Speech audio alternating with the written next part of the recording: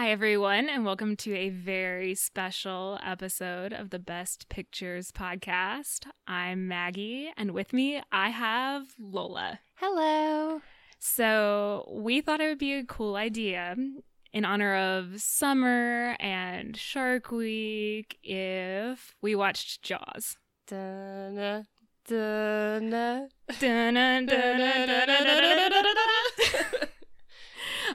That's a little sample of the score right there. I mean, I'm basically John Williams. Everyone is welcome.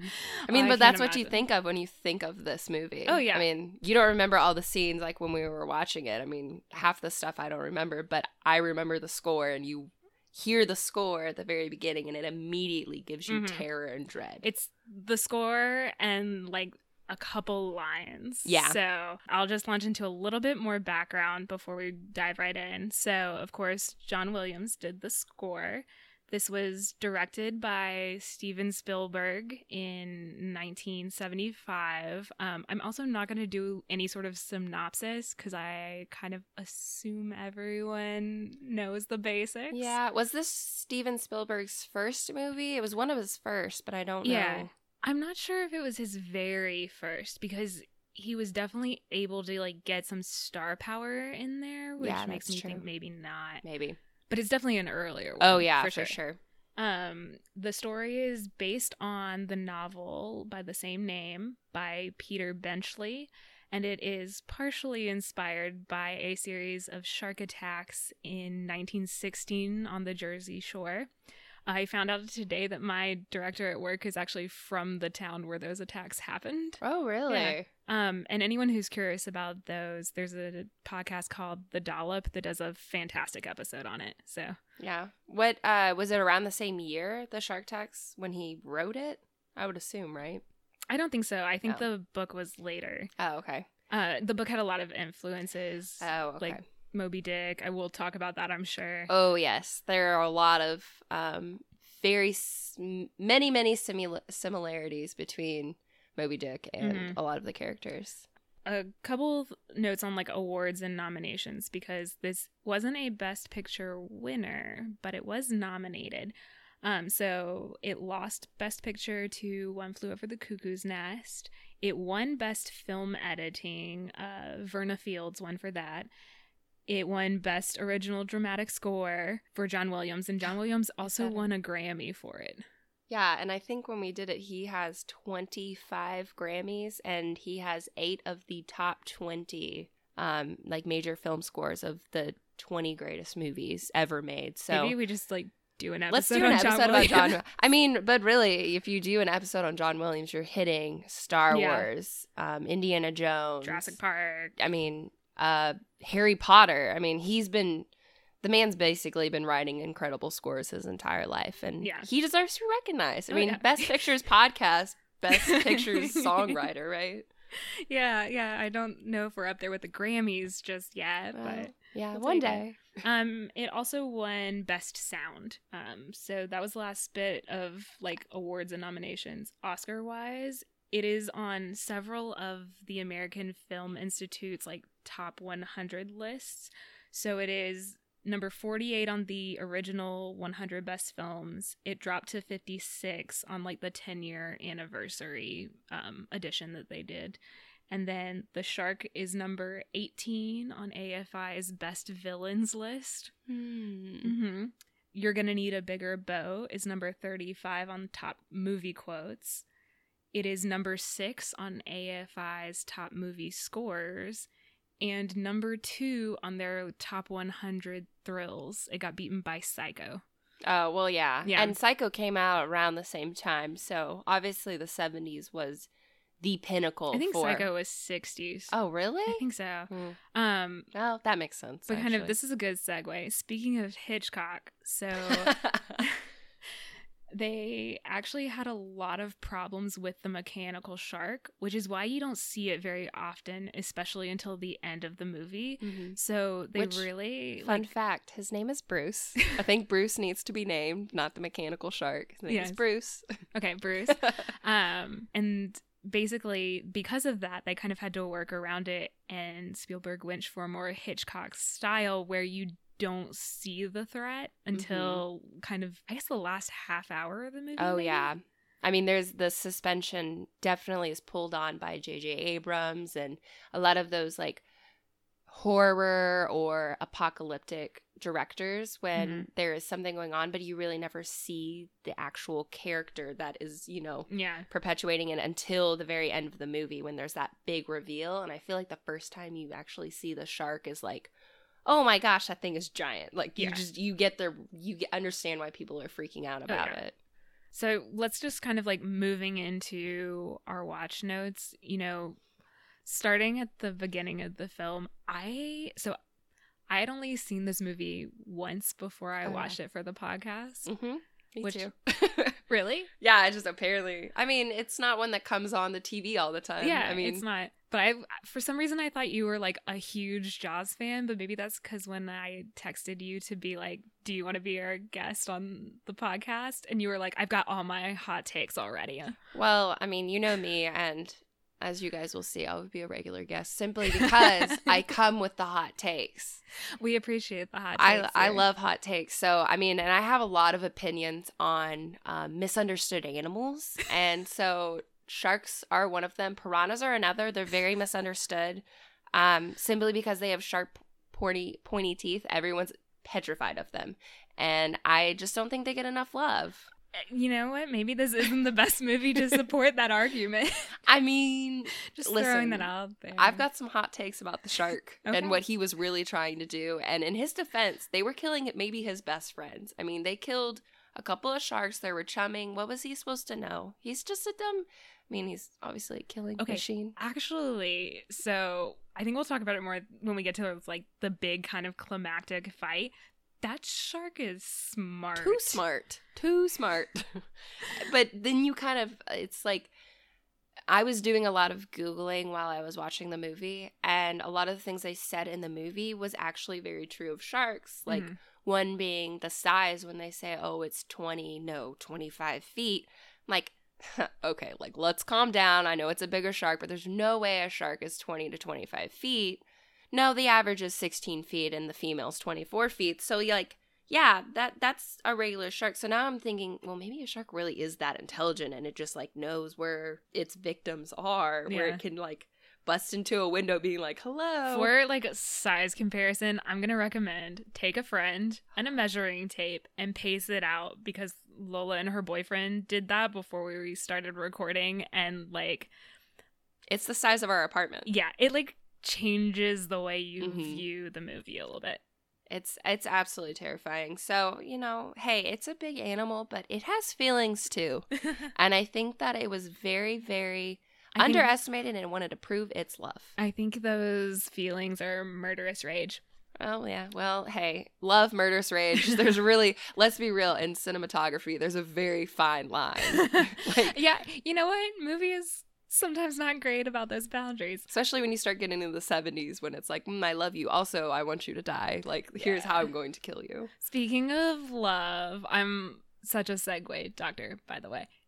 This movie starts off with the weirdest first scene that's ever existed, in my opinion. But it's also awesome. Well, I guess the very first shot is like some underwater camera work with like the theme going. Yeah, and it sets the tone. Like, that's definitely... you know what you're in for. Like, when you watch that first, like, where they're doing all of the, like, title sequences, you, like, know that, oh, this is not going to be a fun movie. You're not going to walk away and be like, woohoo! Or it is going to be really fun, and you're going to be like, oh my gosh, that was so scary, for people who like scary movies. See, and I don't. So when I see that horror, I get immediate dread, and I'm like, cool, so I'm going to, like, not be able to sleep tonight. And, like, I dreamt about sharks last night. So I think you walk into it, and then for that underwater scene to immediately go to like a hippie campfire circle is quite the transition in my opinion. Well, and I think, you were talking about like this being a horror movie. I think AFI is really right when they call it a thriller because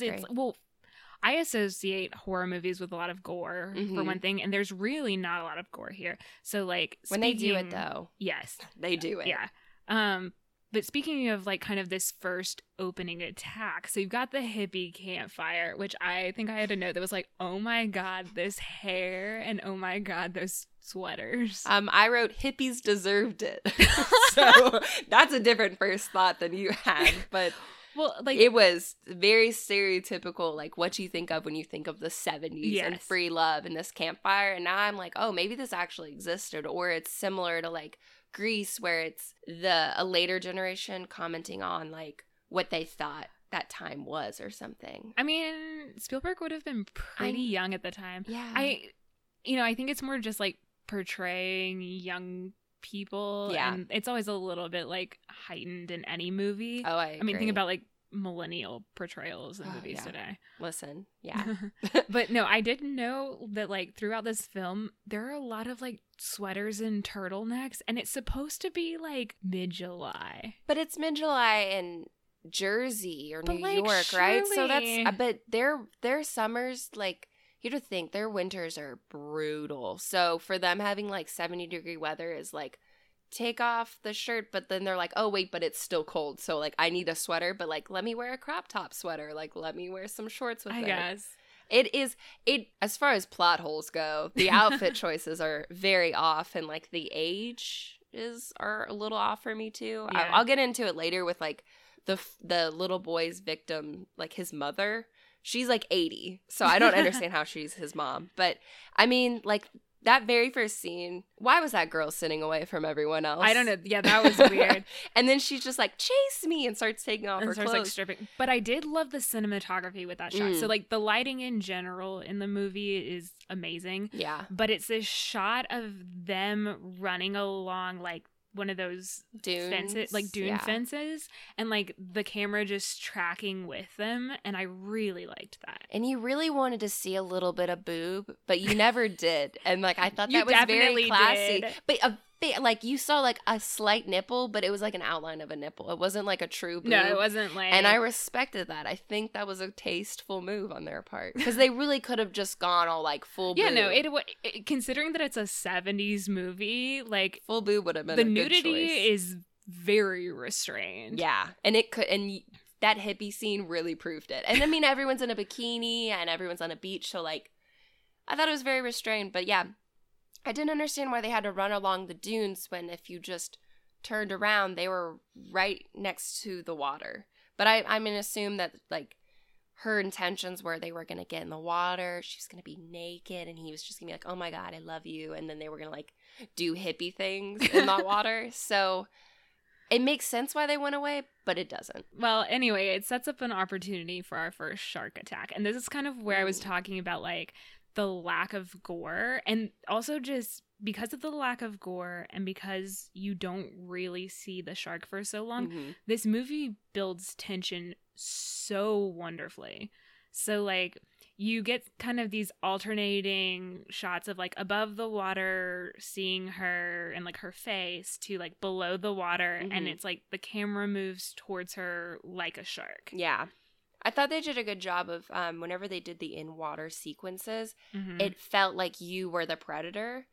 And I liked that because you don't get that visualization of a lot, because they try to separate the killer from everyone else. They try Yeah. to make you sympathize with the victims.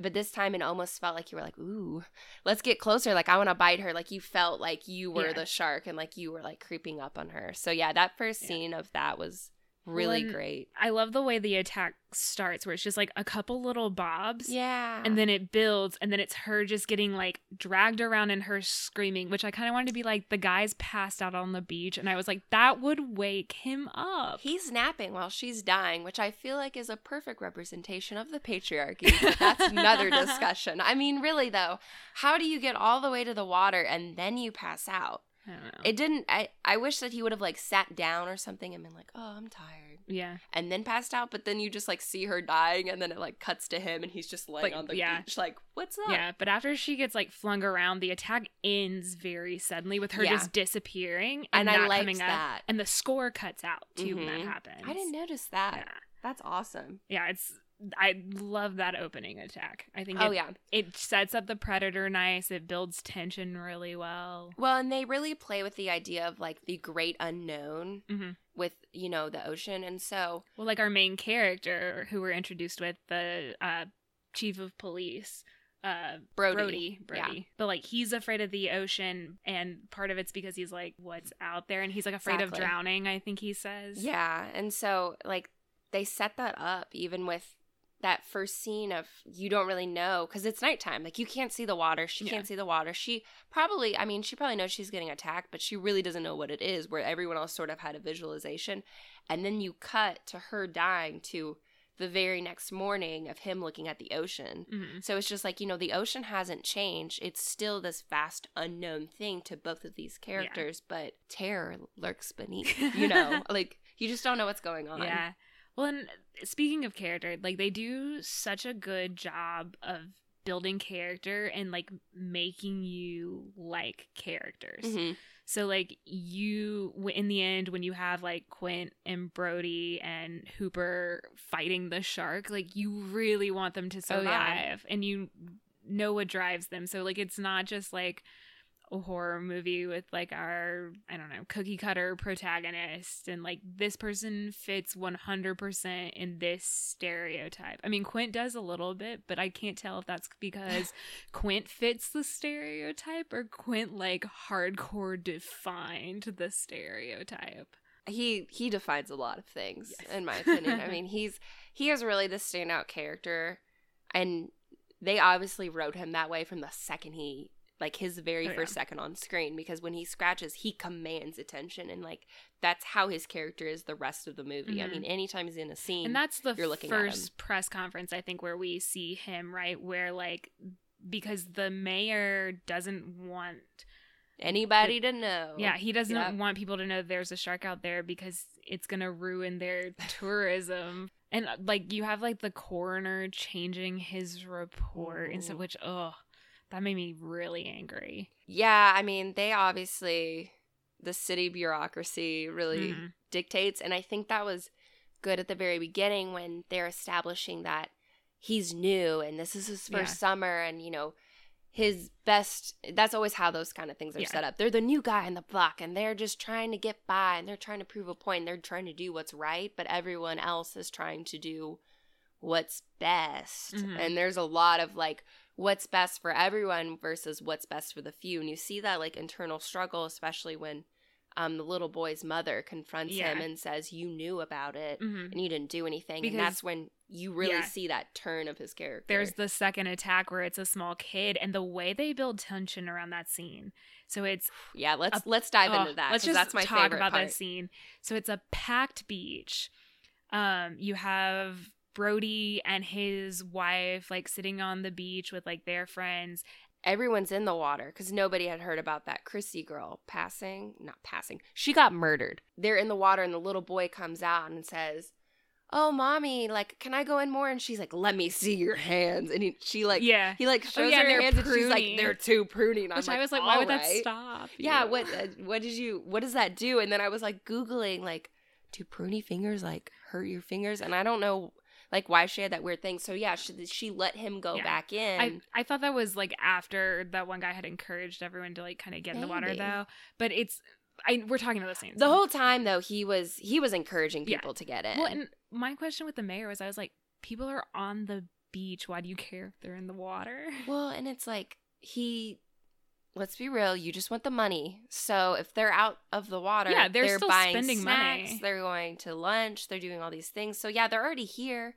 But I get it because he wants people to go back and be like, hey, go to Amity. That's the best beach you can possibly go to. But I didn't respect him the second he walked on the beach in the suit. I mean, let's be real. He had killer jackets, though. Oh, great jackets. But why were you wearing them on the beach? I get it, you're the mayor, but like I hate when they always have the mayor portrayed as like this dude who's in a suit no matter what, because most of the time whenever I meet a mayor, they're just like, they're in a t-shirt and they're like, hey, I'm the mayor. And you're like, what do you do? And you're like, cool nothing. Mayor. I'm not like other mayors. I'm a cool mom.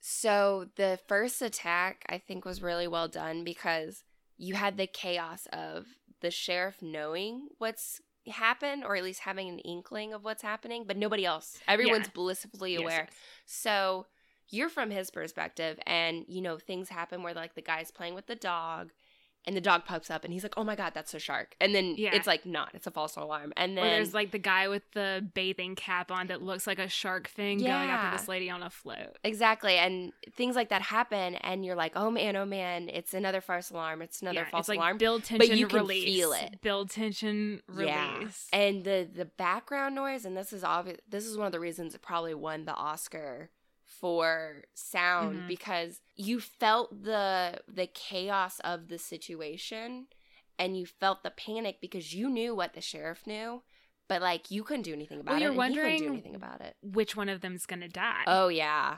And you hope it's not gonna be the little boy, but you kind of have a feeling. Not gonna lie, I was really upset about the dog. Okay, so the dog did die, right? I think the dog definitely died. But you know what? Justice for the dog. It never got a proper killing scene. It just disappeared, and you know, everyone's like, "Oh, that little boy died," and that guy's like, "Where's Pip Pip?" or whatever the name of that I think the was. dog goes missing first, and that's when you're like, "Oh, the shark's definitely there." It's right before the little boy gets and then attacked. it goes after the little boy. Oh man, yeah. I mean, and that scene, I wrote "fucking gore" in all caps. Yeah, I it's mean, just like. It's like funnels of blood for no reason. And definitely, I think more blood than is in like an 8-year-old kid's body. Oh, for sure. But you know what? Maybe his mom had a point. His fingers were really pruny. And maybe he looked like a seal or like some sort of like aquatic animal. I'm sure that and he confused the shark. The shark wasn't like, oh, the shape of a human paddling on a raft is vaguely seal-like. I'm sure it was like, pruny fingers equal seal. And I'm going to advocate for the shark the whole time, because this is one of those times where maybe the mom was right. The kid should have not gone back in the water. He was just asking for it. You heard me say that the shark was the number 18 villain, right? Not hero. You know what, though? I bet Darth Vader's up there, and Darth Vader's very misunderstood, too. I'm really pulling like a Barney Stinson from How I Met Your Mother, where like I advocate from like the other point of view. I love it. But also, Thanos did nothing wrong. So I think everyone should know that that is how it works. Watch Infinity War, whatever, because I will always advocate. I'm sorry, but we cannot fully endorse Marvel on this podcast. I'm too really mainstream. I'm so sick of superhero movies. We'll do like a blog post on that or something. Yeah, but anyway, I always advocate for the villain, because in this case, the hippies deserved it. The kid's fingers were pruny. I'm just saying, at this point, the shark did nothing wrong. He was just acting on instinct, and when your cat bites you, you're just like, well, you know what? I was messing with you, so, like, I deserve it. And from what I'm seeing so far, everyone deserved it. It sounds like a personal issue between you and your cats. Well, they have been really mean. We're moving currently, and it's a thing. Anyway, so once the kid's attacked, there's actually a great scene where everyone's like running out of the water. Oh, yeah. And freaking out. And there's like a stampede. Some people get hurt. But like everyone gathered on the beach, and that mom realizing it was her kid. I can't imagine like when every other kid emerges and you realize it's not your child. Yeah.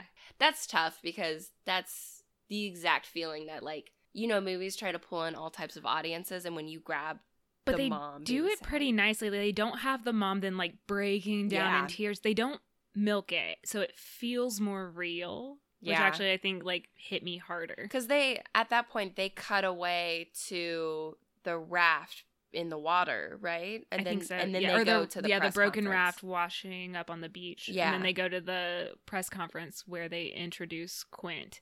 Yes, but there's one beautiful scene right before the press conference starts when he goes into his office, and there's that one lady. The secretary. The secretary had some lines, and she was just kind of all over the place. I mean, she wasn't organized, and I think that like kind of captures like that town being like lazy. Well, it was humorous. Summer. And like this film's funny. Oh, yes. In a way that I had like completely forgotten. Oh, yeah, there were some lines you were just like, what? Okay. Yeah. One of them, she was talking about the karate club. Yeah. Karateing the picket fences, which is kind of funny, and my boyfriend Andrew brought it up, was that it was something he thinks the Karate Kid references further forward because they were karate chopping picket fences and like people's property and stuff. So oh my god, I hope so. you know, Jaws like obviously perpetuates into like other movies because it's obvious it's so critically acclaimed and everyone loves it. Yeah. And it's one of the best movies ever, quote unquote. And that's she's just like, yeah, they've been karate chopping the picket fences again. It's the little just like all right. throwaway lines are so good. When it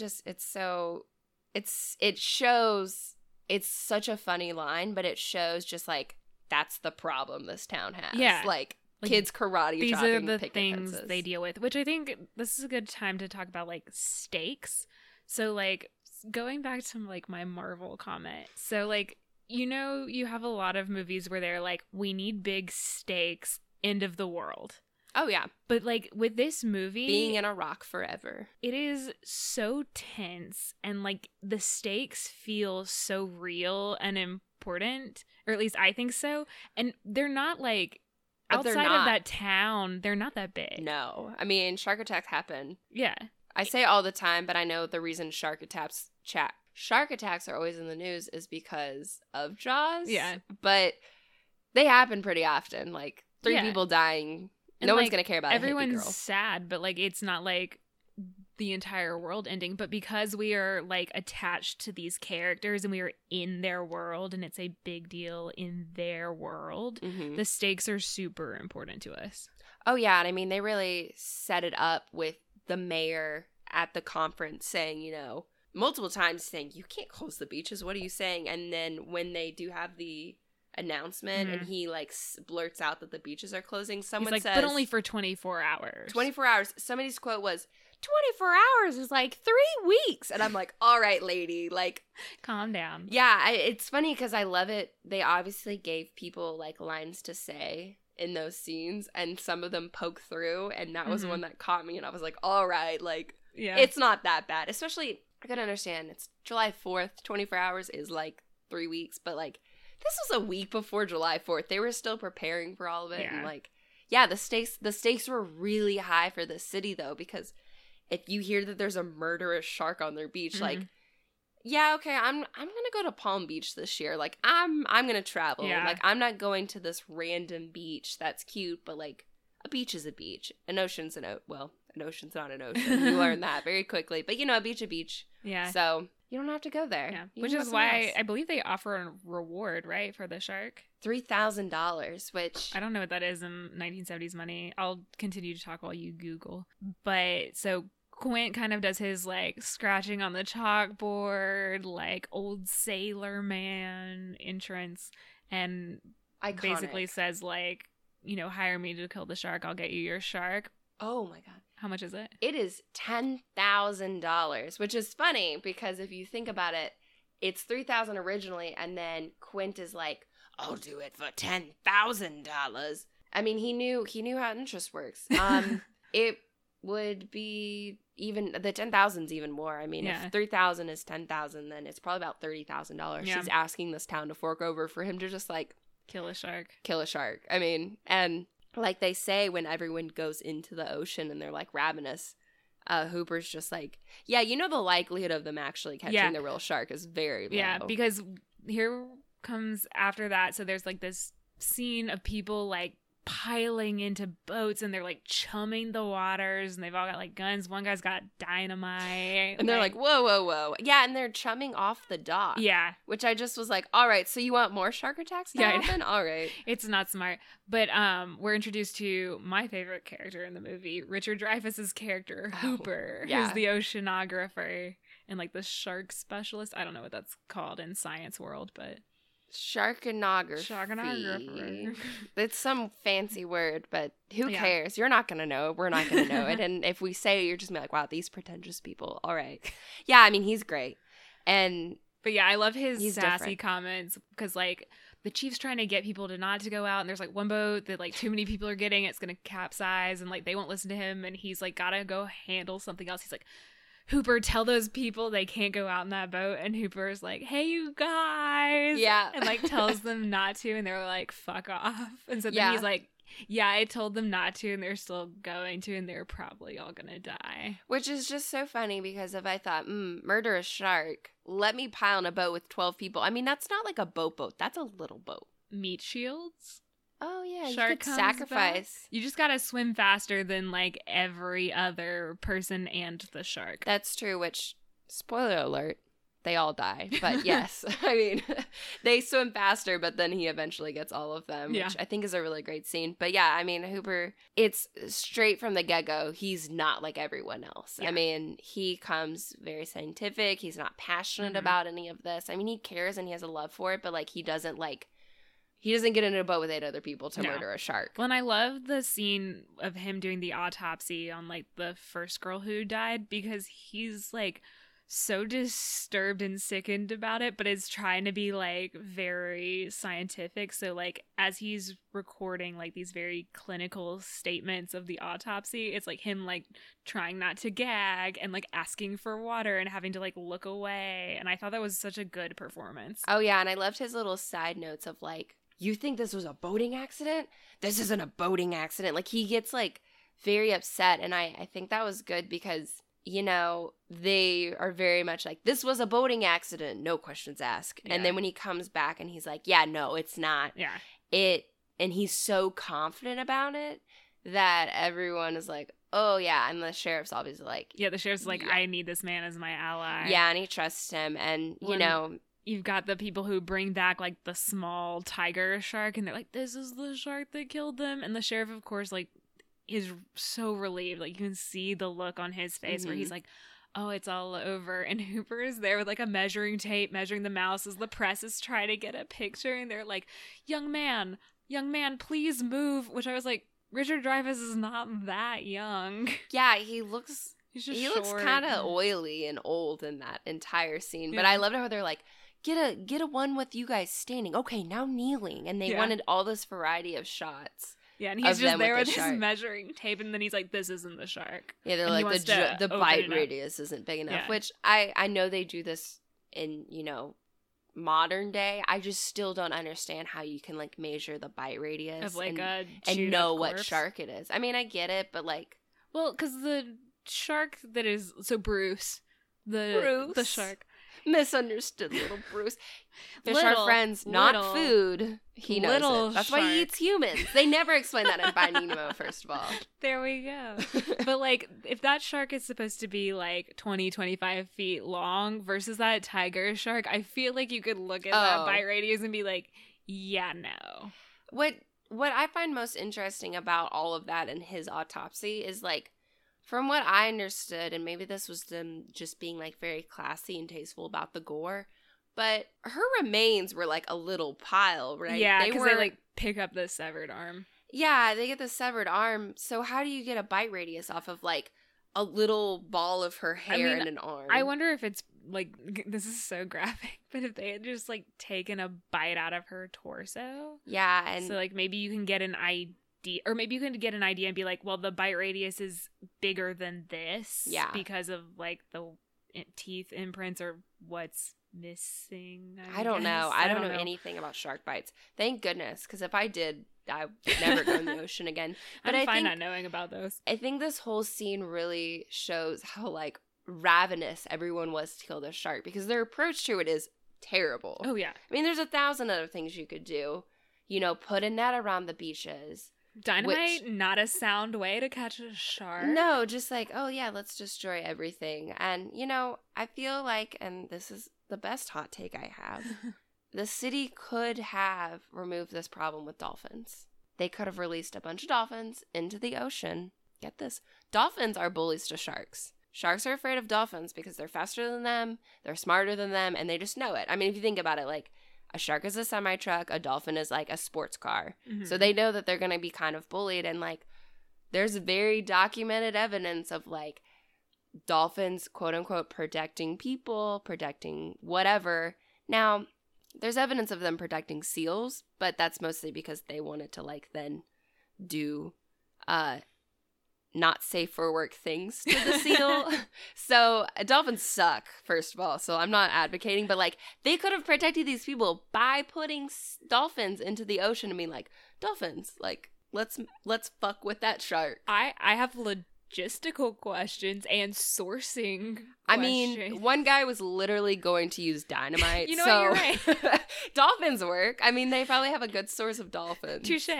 They never, you know what's surprising Go to down me? to the dynamite store, Yeah. go by the dolphin Oh, store. yeah. They never once used dolphins as like, you know, when they built tension of people thinking things were sharks. They never used they dolphins. didn't use the dolphin. I wonder if that's because dolphins aren't native to that area. Maybe they were way more intelligent than we are, but I know anytime I see a dolphin, I'm like, that's a shark. I saw a shark finally, and then it's just a dolphin. I'm like, all right, well, cool. But I mean, that scene, like, they're ravenous. They'll do anything to get rid of that shark. And then of course they won't let Hooper just open it up, because when he's like, this isn't the shark, and they're like, of course it is, and he's like, it's like last meal will still be in his stomach, open it up and we'll see, like, open it up right here, and they won't. Yeah.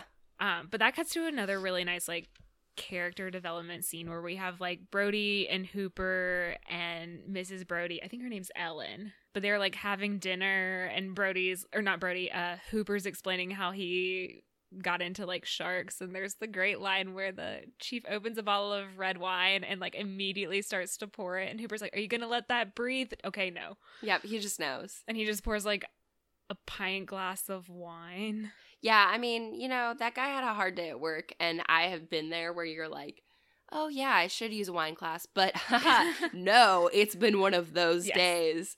I need an entire pint. And the real injustice here is that Ellen does not get enough credit for her lines. I mean, there's a couple of things she says in the movie that are just brilliant. I mean, the one scene that I remember is when their children are playing on that boat outside of their house. Yeah, on their dock. And he's like, obviously, like perusing all of these books about sharks. And it has that one. When he's like freaking out, he's like, get off the boat, get out of the water. And she's like, they're fine. It's a boat. And then she opens the book, and it's like the shark attacking a boat. And then she's immediately like, get out of the water. Yeah. And she had that line. And then when she was talking to Hooper, and she was like going along with it and being like really cool and nice, and like not like, oh, my husband's a psychotic, like deranged man at this point. She doesn't get as much love as she deserves. But I mean, once again, this is 70s. I really liked their relationship though. Yeah. It was a very like partner relationship, which I thought was very nice and very sweet, because, you know, there are various attacks. The chief pushes to hire Quint, and Hooper, and Quint are all going to go out on the boat, the Orca, and hunt down the shark. And, you know, I love her exchange with Brody right before he goes, and she's like, what am I going to tell the kids? And he goes, tell them I'm going fishing. And she kind of like brave face, then turns to leave, and it's her walking and then sprinting away. Yeah. Well, and I think, you know, he had done a really good job communicating to her like how serious this situation was. Well, and because they've established that he's afraid of the ocean. Oh yeah, we know it's serious because he's now going on the ocean. They drink a lot on that boat though, and I'm like, are we really gonna drunk hunt like a beast? Well, and I mean, they're sailors, right? They always say like drink like a sailor. It kind of makes sense that like that's what you do on a boat, and I think that does a really good job. I don't think I'd be doing it during that point, though, but it provides us comedic relief. I mean, because by the point they get drunk, the shark has already tried to kill them like 3 times. Yeah. So my natural instinct wouldn't be like, I've almost died a bunch. Let's drink tonight, because the sharks don't sleep. I mean, when they do, they're still moving. So like, and this shark obviously never sleeps. It's just, its vengeful, murderous rage will live on forever. Yeah. But yeah, they keep drinking, and then they get drunk, and then like that's when the shark like really tries to kill them. Yeah, when right before you have the attack, you've got like Hooper and Quint comparing scars, and then that's when you learn that Quint was on the USS Indianapolis during Pearl Harbor, and he has that beautiful monologue that it's like framed him in the foreground and Hooper in the background. And I actually also noticed like Richard Dreyfuss, because Robert Shaw, who plays Quint, is having to deliver this amazing monologue, and he absolutely kills it. Oh, it's amazing. But Richard Dreyfuss is also in that entire shot, because it's a very long shot, just focused. It's a really on good Quint. long monologue scene. And so the way both of them just like hold the intensity is so good. And so then it makes when the shark like breaks that tension by like hardcore coming for the boat, because at this point I think they've already speared him once or twice. They have the little yellow barrels on him, which are brilliant. Oh, I would have never thought about that. But it's funny because once again, the shark is very intelligent, and he learned that like, oh, if I stop moving, they come close to me. And so he'll like do that thing where he's like around them, and then he'll stop and they'll just bobble in the water. And then he's like, oh yeah, by the way, I'm still here. Well, it's visually amazing because again, you know, we've had like a glimpse or two of the shark, and we get some like longer glimpses of him during the various like attacks on the boat, because it is a pretty long segment, but because of the way they like build the tension and then release it with a little bit of comedy, it doesn't wear on you. No, and I think the reason that we're going to need a bigger boat is one of the most iconic lines is because that is really the first time you see that shark. I mean, right then and so people remember seeing the shark, and then they remember that line. Yeah, because it's Brody chumming the water, and then you have the mouth come out at him. And it's, you know, it's... I love his reaction, too, where he just, like, stands straight up and freezes. Because I'm like, neat. Like, he doesn't yell or scream. And I'm like, I get that reaction to, like, being fear, where you're just like, freeze, process what just happened, and then he, like, has the boat line. It's very in his character of being, like, police officer and, like, calm, and then saying what is actually needs to be done to fix the situation. But, like, going back to the barrels, because they have the tension the first time where Quint's trying to spear it, and you have Hooper trying to tie the knot in time to get the barrel attached. And it's like, never have I felt so tense over someone having to tie a knot. Oh, yeah. I mean, figure 8 knots are no joke, too. But, him trying to tie that knot and then finally getting it and spearing and it's him. You're like, just in time. But then you have the barrels, because I think at that point we might have gotten a glimpse of the shark. But it's like, they use the barrel to show you where the shark is. And there's the point towards the end where they had 3 barrels harpooned in that shark. And Quint's like, he can't go under with the barrels, because like part of the function of the barrels is they can see where the shark is, and then it's supposed to keep him from diving too low. Yeah. But he's like, there's no way he can go under with 3 barrels. And it's this like long shot of the 3 barrels going towards the boat and then just going under. And you're just like, oh shit. Oh yeah. I mean, by the time they get that 3rd barrel on him, like that shark is fucking done with these people. Yes. He's like, you know what? Like, all right, just keep hitting me with these bright yellow things. Like, I'm a little upset. And like, he definitely, like, they have that whole thing of like, this shark is larger than life and can do things that like you wouldn't expect from him, and then he does. Like he lives up to those expectations and like gets I mean, he's amazing. And then like I think right before you have like the 3 barrels and them going under, you have these series of shots where Quint's in the crow's nest, and it's like looking down on him and then also looking up at him, and the score is weaved in with the Ladies of Spain song, which Quint sings a lot. And which they are like drunkenly singing when the shark then just like crashes into the boat. Well, and that's why they didn't notice the shark was crashing in, because they were banging on the table for that song, which was real. I mean, that was such a fun scene, and it really like captured their friendship through like a similar enemy. I mean, they really like, they all have different reasons for wanting to get the shark, but then they all come together and they form this like really great bond. And then when you see that eventually split up, you're like, yeah, I was going to say, because then there's tension, because Quint kind of goes a little insane. Well, I mean, let's go to that Captain Ahab and Moby Dick thing. I mean, that was his white whale. That was his Moby Dick. A great white shark. Yeah, like, great white. Yeah, exactly. Yeah, so, like, you have the chief kind of on that last attack. The chief is trying to call the Coast Guard for help, and Quint just, like, takes... It's like a... It's not a bat, is it? It's like a... No, it is a bat. Is it a bat? Yeah. Okay, he just takes a bat to the radio, and I love when he just goes, sorry, chief. Or it's like, sorry, or maybe it might be like, excuse me, chief. But something like that, and the chief's like, what the fuck are you doing? Yep. His insanity, I mean, if you read Moby Dick, makes sense, but like, why? Why did you go for that? I feel like you kind of slowly saw it happening. And Quint's such a weird character, and they set him up as kind of this weird, creepy From the second outsider. he comes in and scratches his nails on the chalkboard, you know he's gonna be like a thing. Yeah, but it's still sad when he dies in that last attack. Yeah, but it's almost like, you know, he sort of foreshadowed his own death when he was talking about the USS Indianapolis, where like he survived and he heard the screams. And I always was curious, when he did get pulled in by the shark and bit, he let out this like gut-wrenching yell. And I was like, wow, maybe that's what he described and what he had heard, because you kind of saw when he screamed, they cut to the sheriff and the sheriff's face being like, oh, that's that high-pitched noise. And so he almost foreshadowed his own death. And I feel like also probably the most graphic shot in the movie, too. Oh, yeah. And it's tough because you, at this point, you'd been watching these guys for an hour and a half, and you felt really attached to them, and you heard of his struggle and, like, you know, not fitting in and all this kind of stuff. I mean, the dramatic irony is top-notch, but... Oh, yeah. Him dying to the shark is perfect. Yeah. But speaking of which, I want to talk a little bit about special effects. So we haven't even touched on that. I would say, provided that they're not on the shark too long and you don't see too much of the shark, they hold up pretty well. There were a lot of times that I wasn't sure if it was footage of a shark or their shark. I mean, they did a really good job of cutting away. Mm-hmm.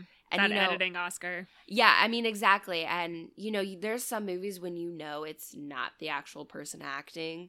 And, you know, like, they do, like, this crazy jump, and you're like, yeah, and then it's, like, them jumping up, and it's their face, and you're like, you didn't make that jump. No. But, like, there were a lot of times that I was like, is that footage of a great white shark, or is that, like, is that the shark they built? Yeah, there was only, like, one shot where I was like, ooh, and that was when it was, like, kind of, like, most of the shark flopping on the boat. Yeah. And that was the one shot where I was like, yikes. But well, it just didn't make sense for the shark to just, like, hang out on the dock. Like, he couldn't breathe. He was suffocating right then. And, I mean, I understand murderous rage drives you to do incredible things, but still. Classic murder shark. Hey, at that point, they had shot 3 darts in him. Like, he was, once again, the shark really was doing what was best for the shark. He's a good guy. Yeah. But we do get, like, this kind of cool action hero, but not, like, stereotypical action hero moment from the chief. Because at this point, too, like, we think Hooper might be dead because he had gone down in a shark cage. And I like that exchange where they, like, don't want him to go. And he's like, do you have a better idea? Because, like, I'm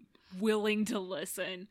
And he's trying to, like, inject it with a, like, strychnine arsenic solution or something like that. Some weird, I mean, they were trying to really make him sciencey, because I was like, all right, needles. Like, yeah, this shark's totally gonna let you just, like, put that in its mouth. Part of what they say is they're like, can you get it through the skin? And he's like, no, I'm gonna aim for the mouth. And I think that's part of, you know, kind of the desperation there is where, like, yeah, that's probably not going to work. And they know that too, but they're like, this is what we got. Yeah, I mean, and their boat's, like, falling apart. And the shark attacks Hooper in the cage. At one point, we lose sight of Hooper, and they pull back up, like, a mangled cage. So it's, like, assumed Hooper's dead, and the chief looks pretty broken up about it. Well, and even if Hooper hadn't died at that moment, like, if Brody hadn't made it out, Hooper would have died, because he would have been in a scuba suit in the middle of the ocean. Yeah, because, you know, after Quint dies, we think Hooper might be dead, or he's at least missing.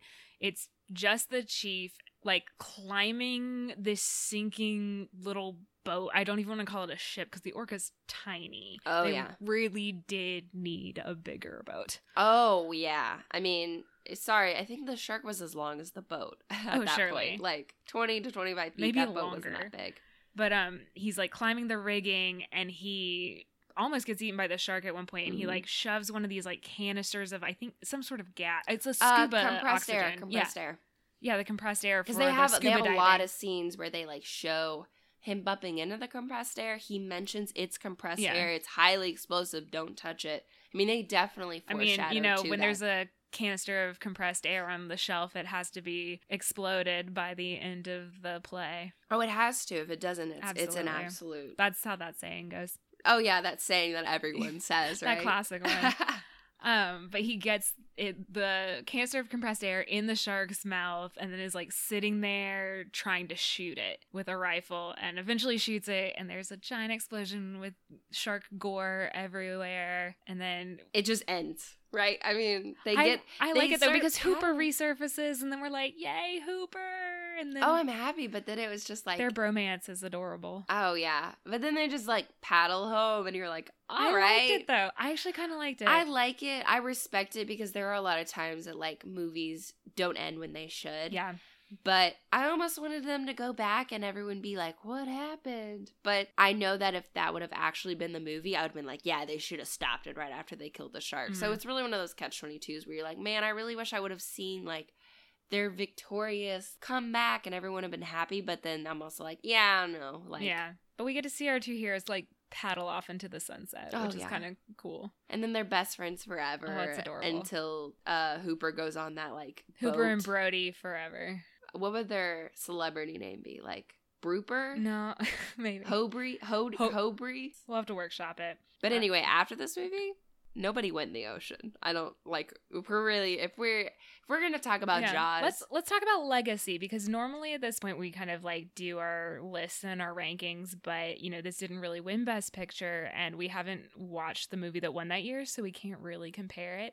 So I think we should talk about legacy because this is probably one of the most universally recognized movies of all time. Yeah, I mean, even if you don't recognize the movie, you know the theme. Music. Yeah, you know it's about a murder shark. You know not to poster. Go into the water. Yeah, the poster's super iconic. It's like Alien, where you might not know it, but you know the catchphrase of like no one can hear you scream in space. I mean, yeah, like that. It's like here everyone's heard. You're gonna need a bigger boat. Yeah, you've heard some instance, or even like in popular culture, you've seen like iconic scenes. I mean, I was telling Maggie earlier that I've seen it in SpongeBob, where there's been a scene where they're all trying to figure out a problem, and some guy comes in and scratches on the nails on the chalkboard, and he's that crazy pirate guy. And I mean, that's just like a classic, like, kooky guy scene. Yeah, like, it's so spoofed and referenced. Oh, like, yeah. you mentioned there might be a reference in The Karate Kid. Oh, like, yeah.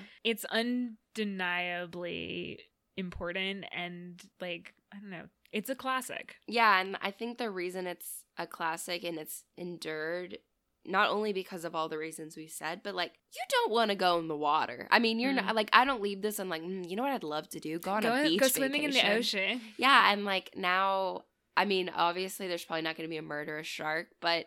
Knock on wood. Not going to the beach with you soon. Oh, yeah, Well, I mean, there was a great white that shark attacked at our, like, local beach in where we normally go, but the legacy of this was that beach attendance was down that year and all of the following years right after, and then people were okay killing sharks. I mean, they wanted to go on those like those shark killing boat rides where they were like, oh, we got one, and people were fascinated with sharks. And yeah, it sucks because they were totally fine killing them because they thought all sharks were murderous. I wonder if that's when Shark Week started. Oh, well, maybe not, but it definitely feeds or at into least Shark Week. Shark Week probably started as like a reaction to some of the misconceptions. I mean, Sharknado is because of Jaws. Yeah. I mean, everything that makes our culture obsessed with sharks. In general, too, just like the summer blockbuster. This was a prototypical summer blockbuster. I think Star Wars a couple years later kind of like sealed that. Yeah.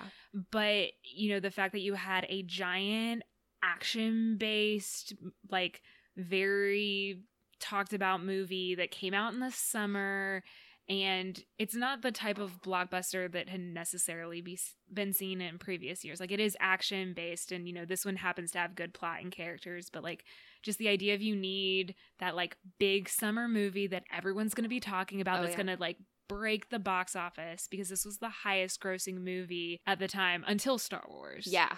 I mean, and it came out on June 20th. So if you think about the timeline of the movie and of when people would have been watching this, it's right around the same time. Yeah, they're like, oh, I was just at the beach summer. for 4th of July. Yeah, and so I think a lot of, like, the beauty of horror, thriller, any kind of films like that is that they get released around Halloween. They get released around the time that you're going to be watching it. So, and the movie takes place in that time. So you can go home, you know, you watch a horror movie on a thunderstorm night when it's really dark and it's a full moon, it adds to that. Like, you may do that. I do not do that. no, I'll do like a good old slasher, but like not like no paranormal. Oh, see, I am better with monsters or paranormal because it's not likely to really happen. Anything serial killer related, I'm like, I can't do it, which is why Silence of the Lambs is going to destroy me. See, this is so off topic, but I'm the opposite because ghosts, they never defeat the ghost. They always defeat the human.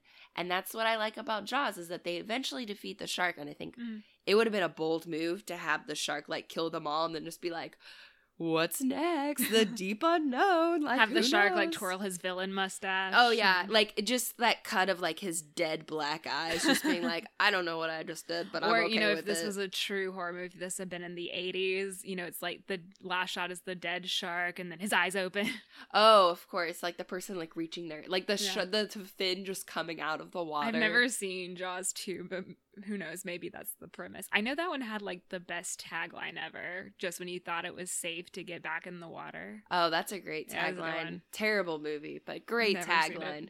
I don't think I've seen it, but I can guarantee that it is an awful movie. Because any of those iconic movies that have it too, I mean, other than Star Wars. Well, and I don't think like Spielberg was attached to it, and like the original writer wasn't either. It was obviously a money-making plot. Yeah, I guess we should kind of wrap up. I'm not used to having to end one where we haven't gone through our list. If you do want to watch Jaws, which we would highly recommend, it, at least at the time of this recording, is currently free on Amazon Prime. So, like, go for it. Yeah, I mean, and at this point, it'll be Jaws week. It'll be Shark Week.